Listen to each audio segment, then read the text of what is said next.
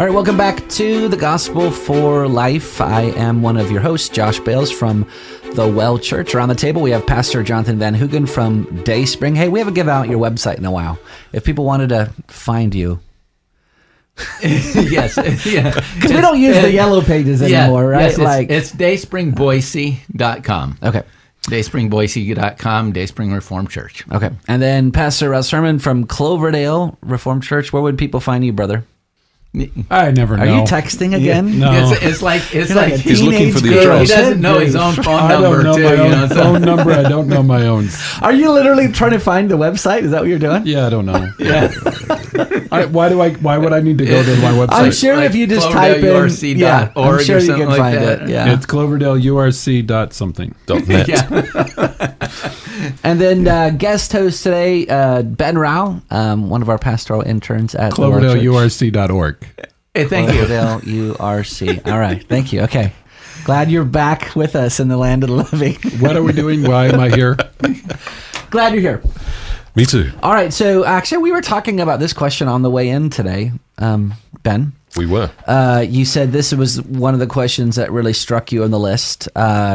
Will there be different degrees of rewards in heaven? Why don't you tell our listeners what your experience has been with that question?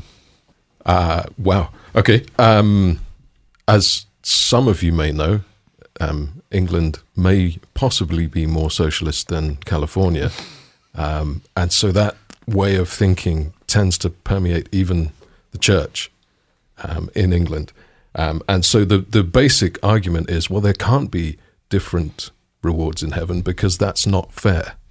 It's not equal. Yeah.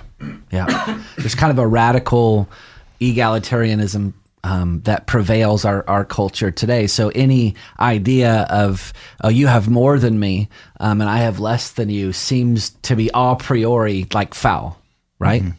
What does the scripture teach? Does the scripture teach there's different degrees of rewards in heaven? Well, certainly it speaks of rewards. And I think that, on the basis of, heaven, we'll all be happy in heaven. I mean, we'll have the eternal bliss and eternal joy of heaven. There is a recent book written called The Glory Now Revealed, What We'll Discover About God in Heaven.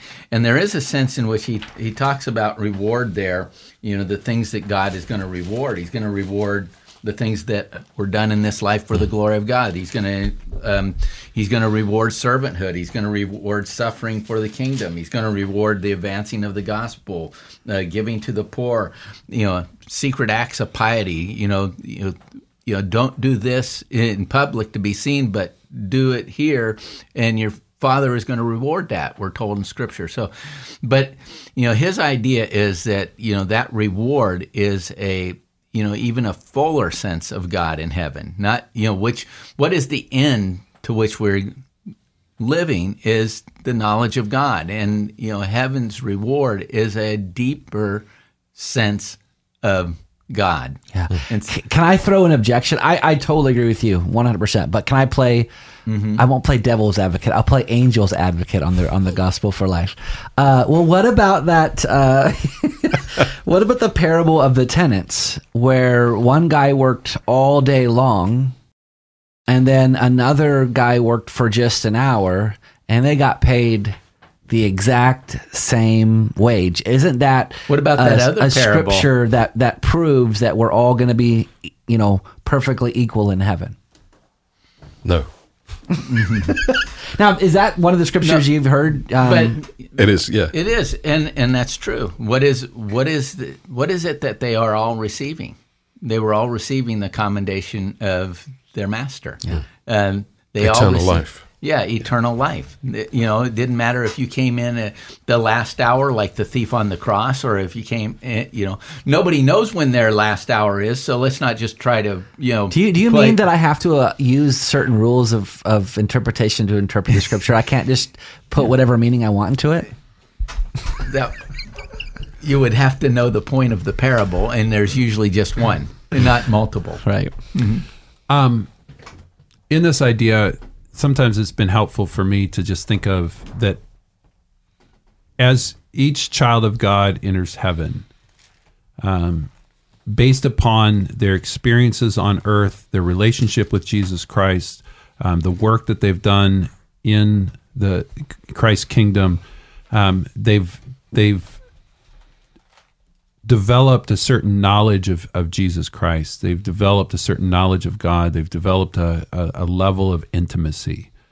And so if you think about it as a bunch of glasses, cups, basically everybody enters heaven with different size cups. And what's true is that everybody's cup is full. Yeah. And so they experience a fullness, but my fullness and your fullness are different. And Will I still have a short cup in heaven? yes. But what there and really what's at the heart of this is there isn't jealousy, there's not envy, because I experience a full cup.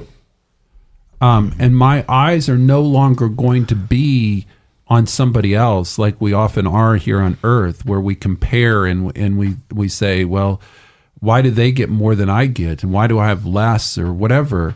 Our eyes will be on Jesus Christ, and we will no longer have the ability to sin. Yeah. And we'll experience the fullness of what we know of Christ. And the great joy of heaven is the size of our glasses or cups will continue to grow. Yeah. And so not Forever. only, yes, and so the fullness of our joy actually builds upon itself. Yeah. And so are there different rewards? Yes. Will I be aware of that? No. I don't believe I will. So maybe you guys don't agree with this. I don't know if I've talked about it before, but Edwards in his sermons on 1 Corinthians 13, he very much says there's different degrees of rewards, and he basically kind of gets where you were going, Jonathan, that the reward is a kind of a greater fullness of Christ, or to use the cup analogy, Russ, that you were using. Mm-hmm. And so basically he said that the reward is greater conformity to Christ, or a greater degree of holiness. And so what Edward says is that is what destroys all envy and pride. Now, of course, we'll have glorified bodies, we will be perfect. But down here, when we look at people who have more than us, there's an envy or a pride that comes in if I have more than you. Mm-hmm. He says the reason why that won't exist in heaven is because when I look at Jonathan and I see that he has so much more holiness than I, that he's more conformed to Christ than I, that'll make me love him more because he looks more like Jesus. And when Jonathan looks down on me, who's less holy, he'll love me more. He won't be filled with pride at all, because that's what a person with greater conformity to Christ does. And so there's this perfect unity and harmony that exists in the next And both age. of you will love Christ the most. Amen. In Ephesians 4:24, Colossians 3:10, when it talks about our renewal, it says that we're being renewed in true holiness, righteousness, and knowledge. And I don't believe that that's just on this side of eternity. I think that's the experience of the child of God from the point of justification forward, that we're being conformed more and more in true righteousness, holiness, and knowledge. And I believe that's what Edwards is saying. Yeah, absolutely. 1 Corinthians 15:41 talks about how stars differ from one star to another in glory, and this is the understanding that is brought about. The redeemed will all see God's glory. They're all going to be able to absorb it, take it in, experience it, understand it.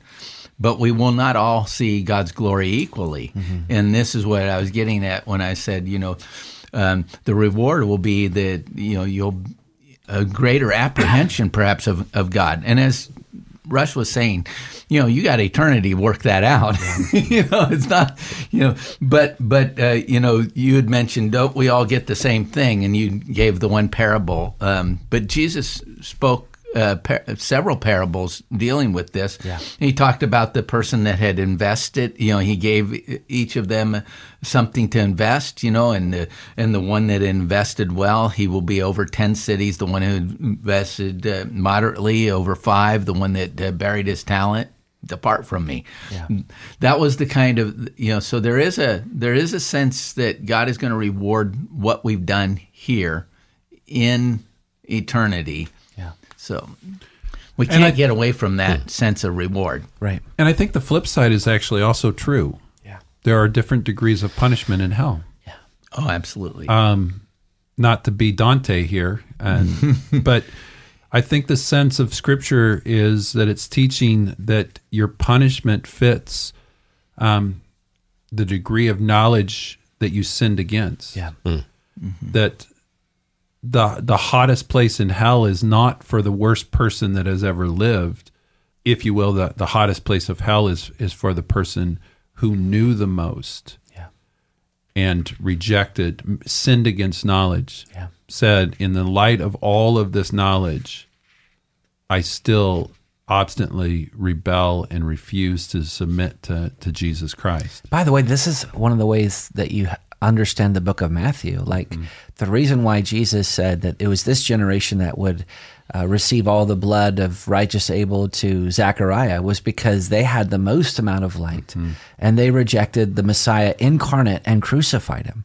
If you don't understand that going into the book of Matthew, you're going to have a difficult time understanding why all these woes, why all these denunciations, why all this condemnation from the lips of Jesus? Well, it's because they're rejecting the Lord Jesus Christ. And I would just say, dear listener, if you're listening to this program, you live in America, perhaps we have international listeners.